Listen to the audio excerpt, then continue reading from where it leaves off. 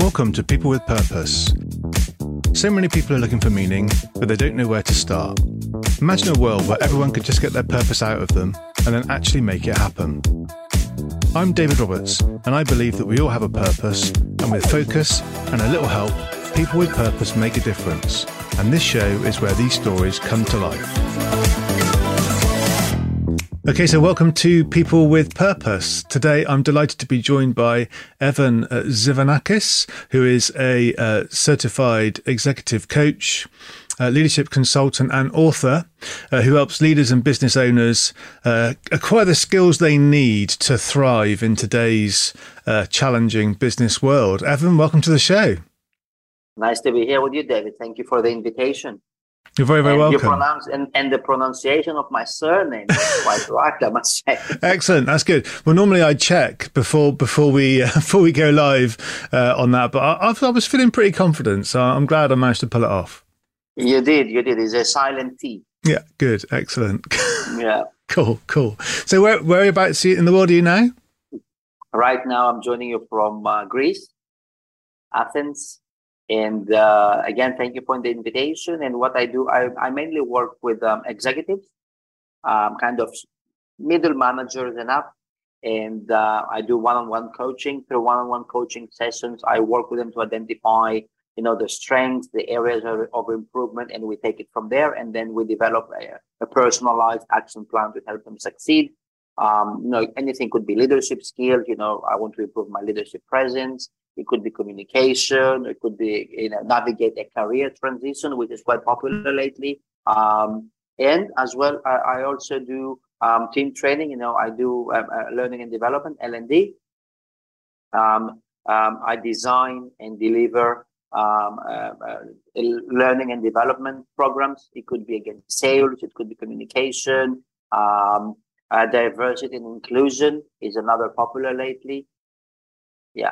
Okay, so it sounds quite a lot of organizational culture stuff for both the organization and for the individuals in there leading the teams.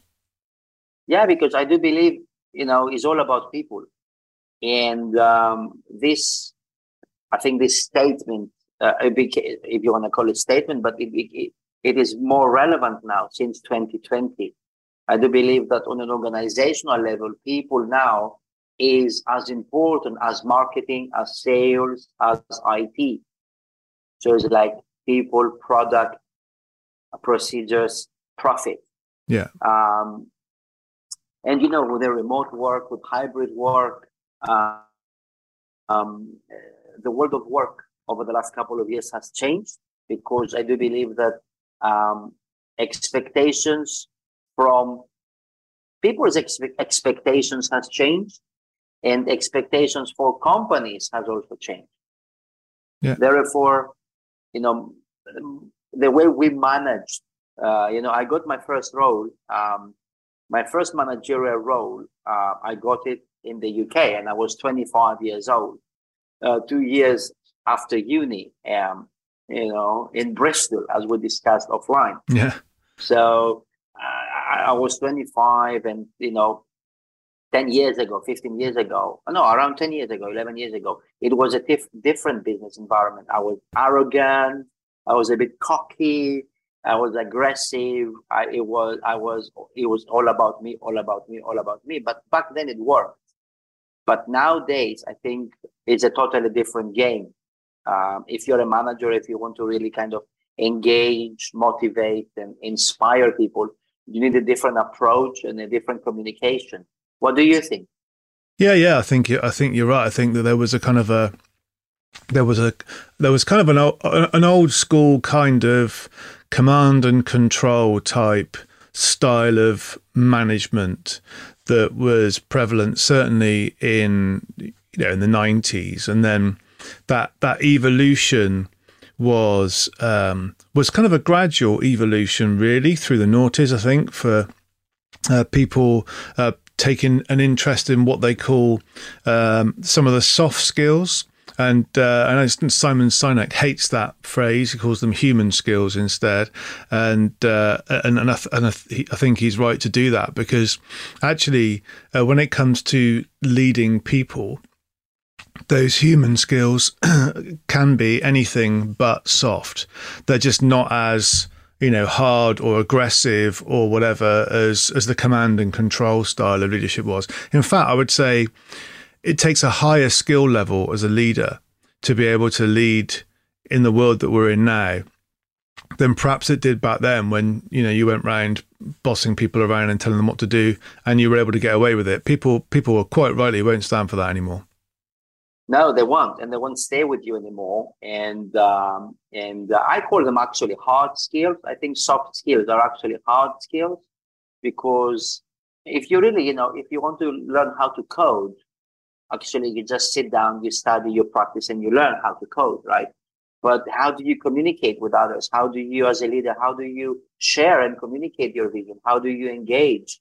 How do you find out your people's why? How do you manage multicultural teams? How do you manage people in a remote setting or in a hybrid setting? Because there is no more, or it has been reduced. There is a reduced management by walking about. So it is a totally different skill set. And I remember, my first, the company I was a manager. It was in Bristol, Park Street, just on the top of Park Street. Before the triangle, before the university, you've got the university on top of, and the green at the bottom, right? So 72 Park Street. Okay. Yeah. So, totally different skill set. I was doing all the talking. People would just nod and listen, and they will just execute. But now is, the book from Marshall Goldsmith, "What got you here will not get you there." So that's quite relevant. So I do believe that nowadays, if I was to share, in my opinion, an effective leader should be able to balance three things. And those three things are relationships, result, and ego, their own ego, right? And if you could allow me to elaborate, I do. And the key point, I think a key question here is the daily balance, right? Because results, right? If I come across as too results driven, if I push too much, yes, I will drive a result, but I will also drive my people crazy, right? On the opposite side, if I focus too much on relationships, I will make a lot of friends as a manager in the office, but I will struggle to kind of challenge and push my people, because if you're too friendly with someone in the professional context, you can't really push them, right? And the third thing I would say is ego. And, when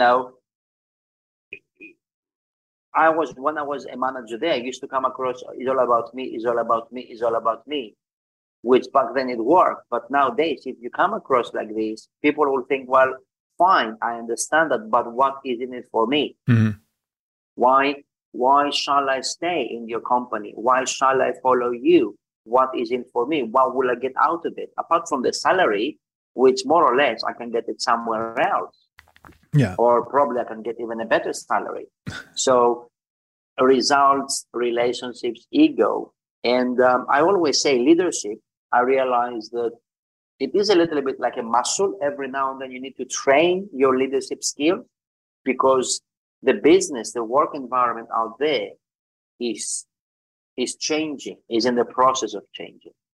Back to you. Yeah. Okay. Yeah. And that's interesting. Yeah. I mean, the whole thing about the results, that's kind of where people sort of start off with their thinking. Relationships is how, you encourage and you pull people together to focus the energy towards getting those results. And the ego, because you as a leader have an ego, but also the people in your team have an ego as well. So there's a bit about understanding your own ego and perhaps what's driving that, what experiences in your past are causing you to act in a certain way and what choices you make about your behavior, but also understanding the fact that the people in your team have also been through their own life experiences that have created their own ego. And if you can get that understanding and that conversation out onto the table, then that perhaps turns those three things into a circle, which means that you get a bit of an accelerator into your results again and more improvement into your relationship. So I can almost see those three things almost as a kind of a ongoing cycle of development. And I quite like that as a model. I've not heard that before. So how do you keep yourself up to date then, as you say, because the world keeps changing? What are your sources of information to keep you relevant so you can have maximum impact? Yeah, well, first of all, reading, listening to podcasts, listening to your podcast, highly recommended. Working with people, actually work gives you a lot of knowledge and information, because through my coaching work, I work with managers, CEOs, leaders, and I can see their challenges, what they face every day. So we take it from there, and then reading, research, group networks and all that. So, and I think as an individual, I like to learn. I consider myself as a long life learner, and I'm the kind of person, for me, and I think it's relevant. It's good to stay relevant as a leader, because if you think you know it all, and if you think if you have the mentality, I think, this is how we always done it, you're kind of finished. I do believe that. Yeah. And not only in the managerial level, but in life as well, right? How much life has changed. Now we're kind of going back to how we kind of, we're kind of, in the UK, in Europe nowadays, more or less the whole world, you can move around freely. But this wasn't the case over the last couple of years. Yeah, yeah. So, life changed a lot. So I do believe that at the end of the day, if you are a leader, if you're managing people, you could manage a coffee shop, 5 people or 500 people. I think the principles are the same. I do believe that leadership is not about being the first to reach the top, but it's about empowering others to climb their own mountain. Yeah, yeah. Because as you said, people have their own life, and you never know. Well, you should know actually as a manager what is going on in your people's life when they go home. Yeah. What challenges do they face with their kids, with their partners, with their finances. So as a leader, I think as a manager, the more you know, the better you can manage. Yeah, I totally agree. It's also a mistake I quite often see leaders making is they make the assumption that the people in their teams are going to feel the same passion, desire, determination to achieve the result the organization is going for that they will, because they're the leader. You're on board, so get on board, fit in, and all that kind of thing.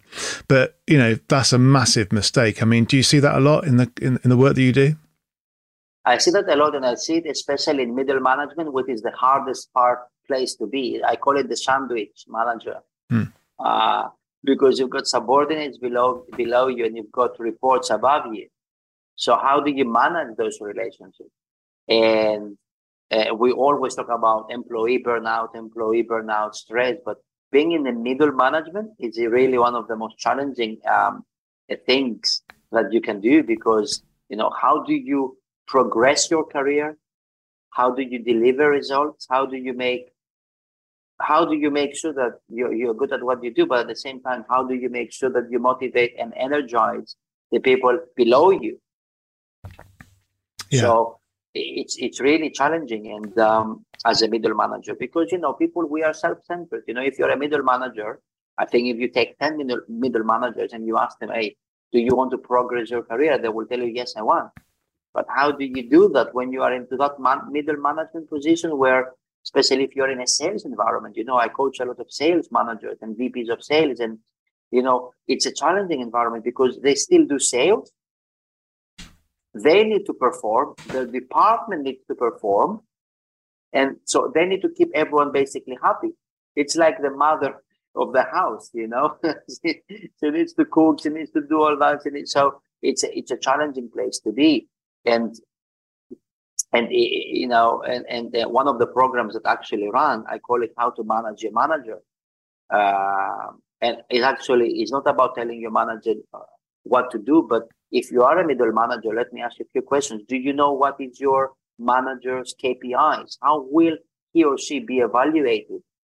and then support that person, because the more you can support your manager, actually, the better your job will be. Yeah. And what is their preferred method of communication? Are they an introvert or are they an extrovert?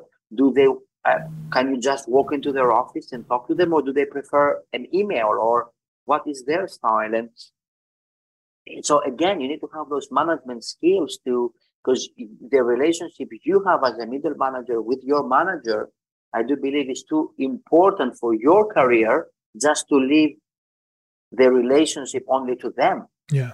To manage it top down. And one of the things I learned early on in my career is what one of my managers told me. He told me, Evan, I was telling him about the problem I had with one of my staff back in the days, and he asked me, who are they sleeping with? I said, I don't know. Said, you need to know.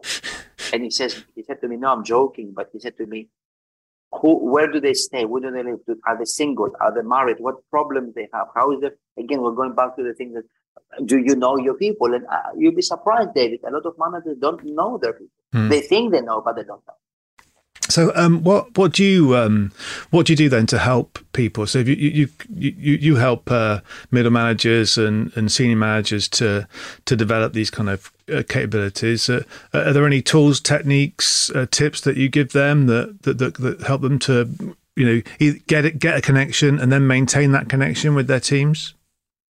Well, the first thing I do, if it's a manager or executive comes to me, they will tell me I have this problem. The first thing I do is I diagnose before I prescribe. I need to diagnose. Yeah. And at the end of the day, I give the diagnosis, and it's up to the leader, what they want to do. But the first thing I do is diagnose. So let's say if you come to me, I have an assessment, I have a questionnaire that I'm going to ask you, and then I will do a 360-degree assessment. You give me 5 people that maybe 4 from work and 1 personal, and I'm going to ask them 3 questions, and then I'm going to give you anonymous feedback. And then the question I ask them is this: tell me 3 things that David is doing right. Tell me 1 thing that David could improve. And if you were David's manager, what would you tell them to do? Mm-hmm. Yeah. So I collect all the data, and then if 4 or 5 people tell me, well, David is, screaming at us, then we have an issue. Then I can see a pattern. And then I present my findings, and then the client decides what is the next step. Because sometimes, what the client thinks they need from what they actually need could be totally different. Yeah, absolutely. Yeah. Yeah. Right? Yeah. Sometimes the coach, I'm there just to be a sounding board.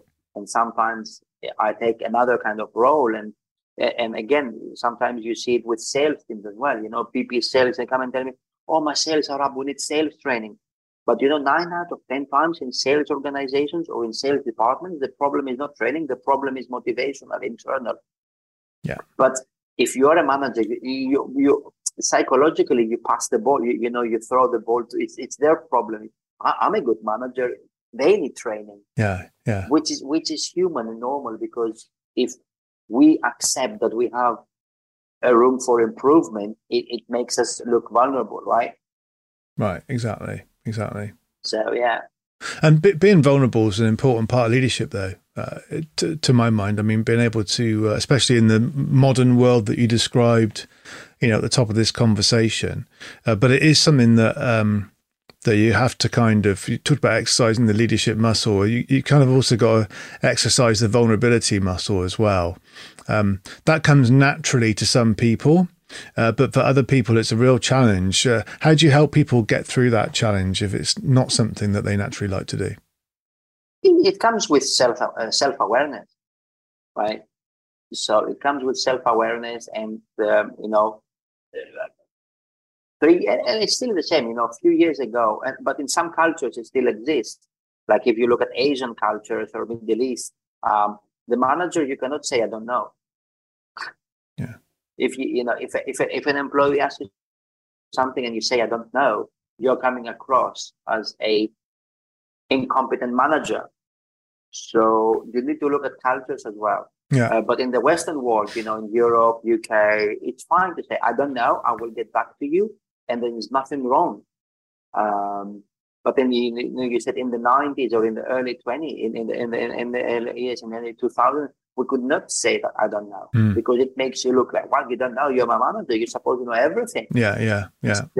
So, but in some cultures, it's still the case. In some cultures, the leader is still the father figure, where he does all the talking and the employees just nod and do. Yeah. So vulnerability comes with self-awareness, and there is nothing wrong. And actually, you could, at the end of the day, it's fine. You go, you to tell your staff, look, this is a good question. I don't know, but I will find out the information. I will get back to you. And it's a great opportunity for you. That's how I see it, to build a better relationship with your employees. Yeah. Also, I think the world at the moment, if you look around the world, look at the political situation in lots of countries, and what we're seeing in some of the the great institutions of the world, both in sport and in other fields. What we need is that integrity in leadership, and there seems to be a bit of a leadership problem at the moment. What do you see as the biggest challenges for the global economy with regards to leadership? Is trust, right? Trust, right? Like, I'm not a financial expert, but why do banks and financial institutions don't like Bitcoin? Because they're losing control. Why do you want to go borrow from them? I control the finances, and you borrow from me. And now I didn't invest in Bitcoin or something, but trust is a big thing. And I think we are in a state. I think in 10 years' time, with the rise of technology, things will become more transparent. If you look at blockchain, the blockchain technology can be implemented into voting systems, into many things. So, but it's just now that we are we're in a transition period. So I think trust is a big thing, especially when, if you look at political issues, you mentioned the global issues, trust. Like, I'll give you an idea, Turkey and Greece, they always, from Greece and Turkey, they always kind of have the kind of conflicts and all that. But I'm sure you know about the earthquake that happened in Turkey last week. Yeah. Greece was the first country to help, and the foreign minister just visited them yesterday, and then kind of they're talking a different game now. So, but if you look at people, they like each other. So I don't know. But I think over the next maybe few years, you might see the rise of. You see it in Italy. You see it in other countries. Maybe the right, either too left or too right. We might see this kind of political trends. Let me call it that way. Yeah. Maybe due to what is happening right now with COVID, what happened with COVID, with wars. With the balloons, you see the balloons now. This is a new thing. Yeah. Maybe some countries and some people will just become too nationalist and say, "I want my country. I don't want any influence," and all that. Yeah. It's an interesting time we're going through. Yeah. And I think one of the biggest skills right now is the ability to be adaptable as a human. Yeah. Right. Like, I travel quite a lot, and I go to Asia as well a lot, and I have a lot of apps, Asia technology is moving really fast. Like, I go away for a couple of months and I come back, and all the apps I have, I need to update them because there is always new features, which I don't understand sometimes. Yeah. So I think technology will play an important role, even in management, with remote work, with how we measure performance, how we monitor, how we empower, and how we manage our people. And as a leader, I think you should be using technology to not micromanage, but to manage. Yeah, and the human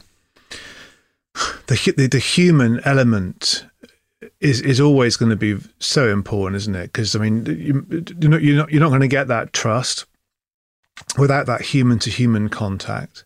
And I think some parts of, if you look at management and leadership, if management is about the task and leadership is about the people, then you can see that in the same way that if you're I don't know, you want to do something with your water company or electricity company, all the transactional stuff, the task stuff, you're happy to do automatically. You're happy to go onto the app.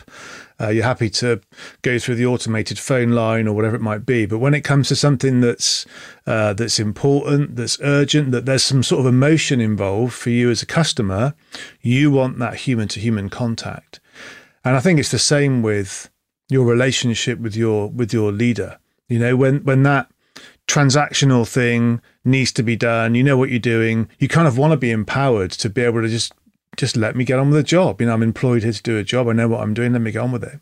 But when that need for that kind of emotional or an emotional situation arises, or that need for connection comes up, that's when the human-to-human contact really needs to be right. And that's there. the challenging part, right? Yeah. Because managing people's emotions, first of all, you have to manage your own emotions to be able to manage other people's emotions, right? Yeah, yeah. And this is the most challenging part. And, at the end of the day, we are humans, and human species, we like interaction, right? So it's an interesting part. I'm sure with your work, and you've seen online, there is so much talk right now with remote work and hybrid. And some companies say, no, you really need to be in. Some other companies leaving it totally up to you. Some other companies have policies. But, another thing that we noticed with my coaching and consultancy is a lot of companies over the last couple of years, they acquired so many, they subscribed so many softwares, because in 2020, 2021, we went home, right? Yeah. Like we went home. So what? How do we do it? Yeah. So now a lot of companies are actually evaluating and measuring what do we actually need from all these things that we are providing our people versus cost. Mm-hmm. So, and it's the first time now that a lot of companies, now they are creating work policies, remote work policies, hybrid work policies. They are measuring effectiveness. They are measuring cost versus productivity, and they are deciding what they're going to do, which is not easy. You cannot make these decisions overnight. Mm-hmm. No, I agree. So, what sort of things? What sort of things work best face to face? Then, if there were sort of really essential tasks that a team needs to do together face to face, what would they be in your experience? Look, performance reviews or kind of manager conversations, all those kind of coaching conversations or a manager to employee should be done. I like face to face, because online you can't really read body language, but you can. I mean, we can do it like that, but it's not the same. Yeah, we don't have the same connection. Maybe we have it, 70, 80%. So I think this is one thing that if you're a manager, you should, if you can, if geographically you're in the same location, you live in the same city, I don't know, but you should do it. Team, I think a hybrid work policy works well. Let's say 2 days in the office or 1 day in the office and 3-4 days at home.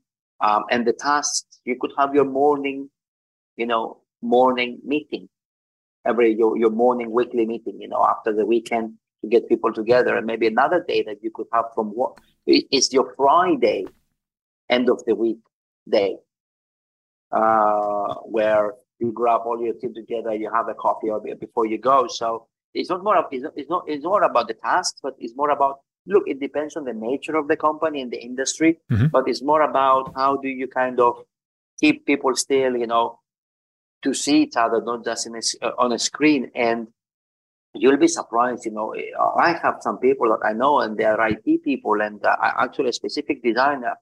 He's a designer. He works alone all day, but he hates to work from home. Mm-hmm. Yeah. So maybe another avenue to go is to have a tailor-made approach to what each individual wants. Yeah. Yeah. Well, that's what we did.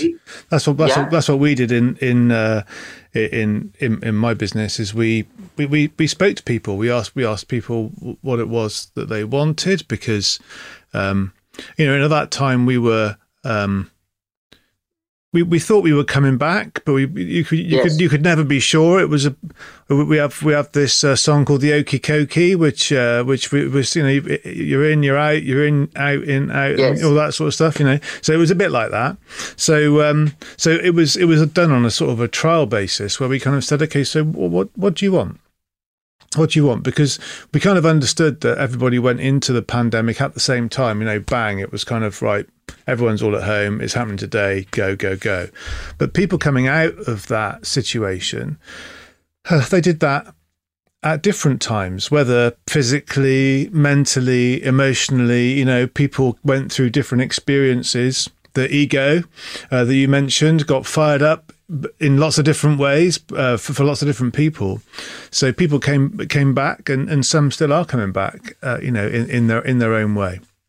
So asking that question, I think was an important thing to do, and then clearly listening to the answer, and then also looking at, okay, so what are the needs of the business, and what are the needs of the team, and what are the needs of the individual, and looking at it on those three levels and say, okay, well then let's try something, and we try to.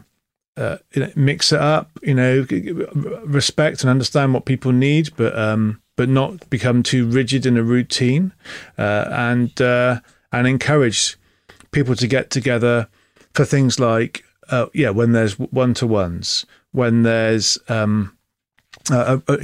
need for a creative process that means that you're potentially solving a problem together as a team or something like that. When there's an important decision to be made, when there's training to be done as well, So there are those real specific things that seem to lend themselves better to being in the same physical place, and then there are some things which don't necessarily lend themselves to being best done when you're all together. But the other thing that's interesting, and you mentioned about diversity and inclusion, is the whole thing about neurodiversity, and how different individuals have different levels of sensitivity to noise, to distraction, to light, to all of those kind of things. And I suppose what this also has done is kind of enable people to get a bit of a better understanding of what works best for them. And I think what was important was to try it, so when there was the opportunity to come back and work in the office, everyone try it, see if you like it, because lots of people were saying, do you know what? I think I'm fine working at home. But then when they got the opportunity to come back in the office, they quite enjoyed it, because there's that whole thing about connection and belonging that also then, you can't really have diversity and inclusion without that sense of connection and belonging. That's right. So yes, I think you hit the nail on the head when you said about being adaptable and being flexible to what the individuals in your team are looking for. But it's got to come together to meet the needs of the organisation ultimately, because the organisation's there to fulfil a purpose, to fulfil a mission, to serve a customer. So that sort of thing has got to be the outcome. And and some employees as well that don't. Also, you have to see, because as a manager, you should know what is good for them, because some of them don't really understand also what is good for them. Like I know, especially in more creative teams, marketing, sales, they think that I want to work from home, but that actually might hinder them. Especially if you're in sales, if your results are not the best. If you work from home and still your results are not the best, I know there will be question marks in your manager's brain, guaranteed. So like sales, okay, the Pareto rule, 80-20, it's like that.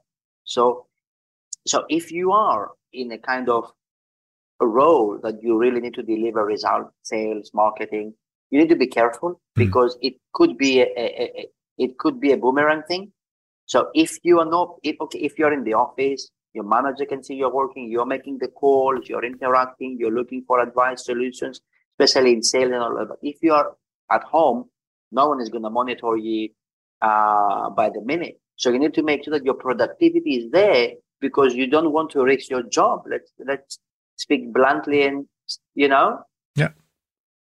But then, especially if you're in sales, at the end of the day, sales, it doesn't matter as long as you do it ethically how you do it. Yeah. So if you are in that department and you decide to work from home, just make sure that your results are up to par. Yeah, and there again, it comes back the skill of the manager to be able to have those kind of conversations with people to because sometimes exactly. So you have to tell your employees, look, working from home, you live alone. Your environment, you're in sales, you need that energy, you need that balance, you need to transfer those emotions to clients, right? So your house might be a little bit lethargic, which might affect your energy, affects your tone of voice. Yeah. So you need to have those conversations, and this is why sometimes where it's good if you are a manager to have walked in your people's shoes, because they understand. Yeah. What they feel, what the job requires, what they are going through. Yeah. That's why it's important. Yeah, sure. No, I totally agree. And so you've got a book coming out, is that right? Yes. What's your book about? My book is what we're actually talking about. It's about remote work, hybrid work. Is the new skills that the manager needs to have. Okay. And the title is Leading in VUCA Times. It's coming out over the next couple of weeks. I'm just finalizing it. Beginning of March. In 40 small chapters, 40, practical, filled with practical experiences, lessons, failures, and all that. So it starts a little bit like a fiction of what happened with COVID, lockdown, and then it moves into more practical chapters where I basically share my experiences to hopefully, help and share my knowledge and, my experience with other people to improve work and to improve life, because work is part of our identity, right? Yeah. So I'll send you a copy in 2 weeks' time. Perfect. Thank you. Yeah. So it's interesting because, VUCA, volatile, uncertain, complex, and ambiguous. That's right. Okay. Well, I'm glad I remembered that because I wrote an article on it. I've not written a book, but I did write an article on it, and there are some challenges in that, and I suppose the thesis that I came up with, or the hypothesis, I guess, probably not a thesis, I came up with was that those 4 words are kind of a proxy for risk. So when you're leading in, and I was talking, I suppose, more from an organizational strategy point of view than a kind of a team leadership point of view, but it's about using your understanding of volatility, uncertainty, complexity, and ambiguity and feeding that into your the way that you manage risk as an organization, because there is a chance that leaders of teams and of organizations in the face of uncertainty will decide to delay a decision or to put something off. And that struck me as a really dangerous thing to do at the moment, because I know there's talk of a recession in the UK, just narrowly avoiding recession in the UK. Yeah. And there's high inflation in lots of countries around the world, and globally. Yeah. Yeah. So, but that brings as much opportunity for an organization as it does the potential for downside. So for leaders, that's a big challenge, is navigating the changing dynamic of how individuals feel about work, whilst also navigating quite a challenging external environment. Which is extremely, it's not easy. It's easy. Well, we're just discussing now, but it's challenging. It's you need to look at external factors and you need to look at internal factors. And pro-COVID, I think the internal factors didn't play too much. Okay, finance played an internal factor, but staff and all that. Everybody used to go to the office and all that. So, and now internally, managers and companies, you need to really, if you're talking about people on a leadership perspective, is you really need to look your people as customers. Mm-hmm. Like, you know what I mean? Like, yeah. am I providing you the right experience so you can thrive? Can I retain you so you can thrive? So you can thrive, you can develop, you can stay. Because you talk about the great resignation. I call it the great reevaluation. Yeah. Yeah. Which led to the great resignation. Yeah. And people nowadays, prefer to work less sometimes, or prefer to do what they're supposed to do and then go see their family, do some sport, which is a good thing, actually. Mm-hmm. I mean, you still see people work and, dress up and do what they're supposed to do, which is the right thing to do. But we need to keep that balance. Because sometimes, I don't know, the past it was too much, like working 15 hours a day. Yeah. It happened, right? Yeah. It used to happen. Yeah, well, it happened, before, and it also happened almost by accident when people were staying at home because they were kind of, swinging their legs off the side of the bed in the morning, turning their computer on and starting working. And if you lived in a one-bed apartment or whatever it might be, it was difficult to escape it. So you ended up just working more. So that balance is important. And also, I'm interested in what you've seen coming through from a kind of they used to call it corporate social responsibility, didn't they? But they're now calling it ESG. Are you seeing any new trends in sustainability and how that's playing through into how organizations are looking after both the environment and their people? Yeah, I think the environment, they used to call it CSR, right? Oh, CSR, that's right. Yeah. CSR, yeah. Mm-hmm. I think this will be the new trend over the next couple of years, over the next, 5, 10, 15 years. Maybe a stock price of a company will be determined by what you do for the environment and carbon emissions. Mm-hmm. So I think this is something that is going to come up. And I see a lot of companies, yes, they do and I hope they don't just do it for marketing. Yeah. And I hope that there will be policies in place where, I don't know, if you're a mining company in Africa, you really need to put back to the community what you take out from Earth. Yeah. Not just by employing people or by, but practical things that you should do. So, so I think this is the trend, as you said, that is going to continue. It's good that I don't know if global warming is a hoax or whatever. I don't want to discuss this now, but the atmosphere it's different from what it used to be. Yeah. Like when I'm in Greece in the summertime, I had this discussion this summer. In all our rooms now, in the houses we have there, we put air conditioning. Mm-hmm. We didn't have air conditioning 20 years ago because it was not as hot. Yeah. Not 50 years ago. I wasn't born. I don't remember. But 10 years ago, it wasn't that hot. Mm-hmm. But now it really is during summer. Yeah. So it's definitely a trend. I think we're moving more into a more normal life and work and all that, and taking care of ourselves, also taking care of nature. So I hope this is the case, and I hope that we don't bring frustration at home as managers. That's something I mentioned in my book. How many times I did it in the past? How many times you come back from work and you are frustrated with work and you scream at your kids, you scream at your wife? It happened, right? Yeah. So it's not a nice environment. So it's good to leave things there, and it's an interesting I think era to summarize.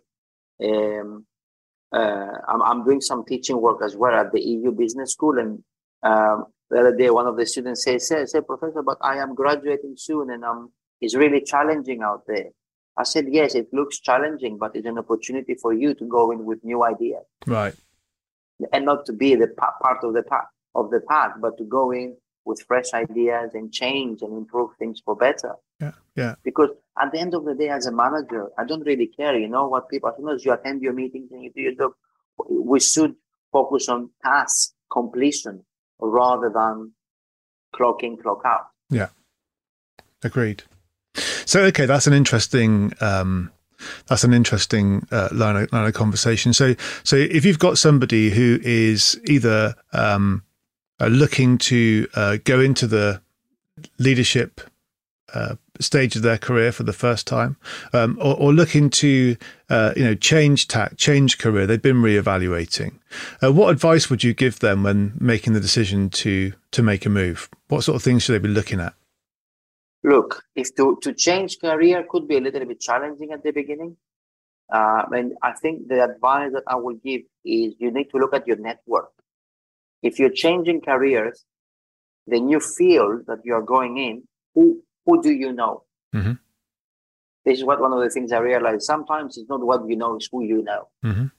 And I think you understand that. Mm. Your network is your network. Mm-hmm.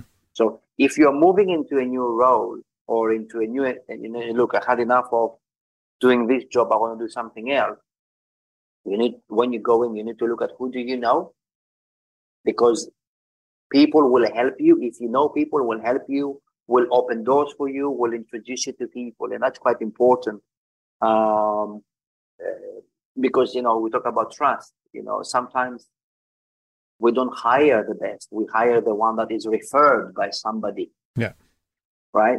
So, and if you don't know people, like I do suggest you to start developing your network in the new industry, reaching out to people on LinkedIn. I'm quite active on LinkedIn. I like it. It's my favorite social network. Reach out to people, ask for advice, get to know people. People get to know you if you are moving into a new thing. So I think because that will be important, especially at the beginning. Yeah. And if you are, moving into management is I think listening is important nowadays. I think it was always important, but listening to understand, not listening to reply. Yeah. Yeah. And listening really with your head and with your heart, not just with your ear. And I think nowadays what people want is hope. I'm talking now from kind of a higher level, organizational level, because over the last couple of years, people lost some hope, right? Vision, where I'm going, what am I doing, what do I want to do? You have people nowadays in the 50s, in the 55, 60s, they're changing careers, which is a great thing, actually. Yeah. Because as life expectancy goes up, that's another thing that is going to change. I do believe over the next few years is no government. We're going to have people living up until 100, 110. I think it's going to be the new normal because medicine is getting better. Standards of living are improving, and all that. And no government. It's not going to be like I graduate, I work, I retire. The government pays me for another 25 years. No, because we're going to be living, another 50 years. So I think this kind of retirement thing, I think over the next, maybe 10, 20 years, we kind of stop. We won't have this anymore. Yeah. Maybe we'll have a kind of a different lifestyle. Maybe we do a little bit of part-time job and you get subsidized by the government as well. So I think we're going towards that direction. And I think another thing that I think is going to come up is universal basic income. I think it's going to come up. Sure. And I think some countries, I don't know if it's in the UK, but they're kind of trying. You've seen many countries now during COVID giving some allowances to people, right? Yeah. Travel allowance, energy, heating allowance, right? Supermarket vouchers. So we're using a socialist way to keep capitalism alive. Yeah. Right. So there are trials running on that, aren't there? Is that in Northern Europe? There are some countries that are doing it. Finland, Sweden. Yeah. In Greece, they're doing something like that. They're giving supermarket allowance. They're giving car fuel allowance. heating fuel allowance. They're giving a lot of things. So, but I think you're right. I think there are few countries which have done something like this in the past. Trials in Africa and in India, and it worked quite well. I have another 5 minutes because I have a call, but it worked quite well because for different social reasons, crime went down, and you're not forced to take a job you don't want. Yeah. So even though people say, "Oh, they will take the money and just stay home," actually, money is not a lot. Well, it depends on the country that you live. It's just to cover it, to have a roof over your head, and to have food. I don't know, 1,000, 2,000 pounds per month, whatever. In every country is different. The standards of living, right? Yeah, sure. Maybe in Greece, 1,000 will be enough. In Germany, 1,500 will be enough. Yeah. But there was some trial when it said crime went down. People are happier because they're not forced to take any job. Because they say, okay, I want to get the job I want. So it takes a little bit of time for them to find exactly what they want to do, which actually makes them happier. Yeah. Because how many people out there hate their jobs? A lot. Right. And if we're going to be working for longer, now's the time to find something that you love and stay healthy. You see it in Asia. If you go to Asia, you see, retired people, 65, 70, they do part-time, they do Uber driving. Yeah. And when I ask them, why is that? Some of them say, to support myself, enough. And some others say, because I don't want to stay home. I just want to move around and to keep my body and mind active. Yeah.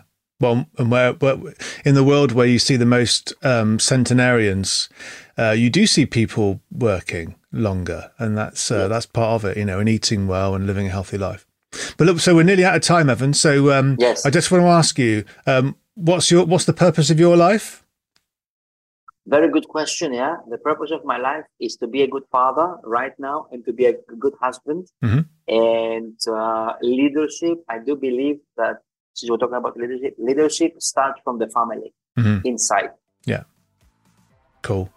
And so that's brilliant. Thanks, Evan. And thanks for coming on the show. Where can people find out more about you and follow your work? Yeah, on LinkedIn, I'm quite active. If you put my name, Evan Tzivanakis, you can find me there, or drop me an email, evan@executivecoachasia.com. Okay, perfect. All right, Evan, thanks for coming on People with Purpose. Bless you, and I'll catch you again soon. Thanks for listening to People with Purpose. I hope you've enjoyed the show and are enjoying going on this journey. Please remember to like and subscribe and give us a 5-star review.